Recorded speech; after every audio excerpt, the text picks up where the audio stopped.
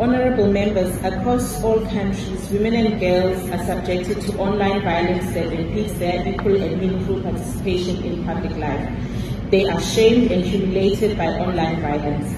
The UN Women's Research shows that digital violence can result in women and girls having to restrict their online activity, which in turn prevents their access to the internet and increases the digital gender divide.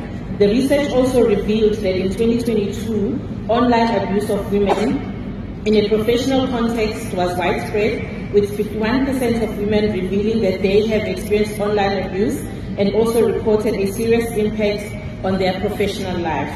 When it comes to legislative framework to address online violence, the UN Women found that some states do not criminalize the non-consensual online dissemination of intimate and sexually explicit images.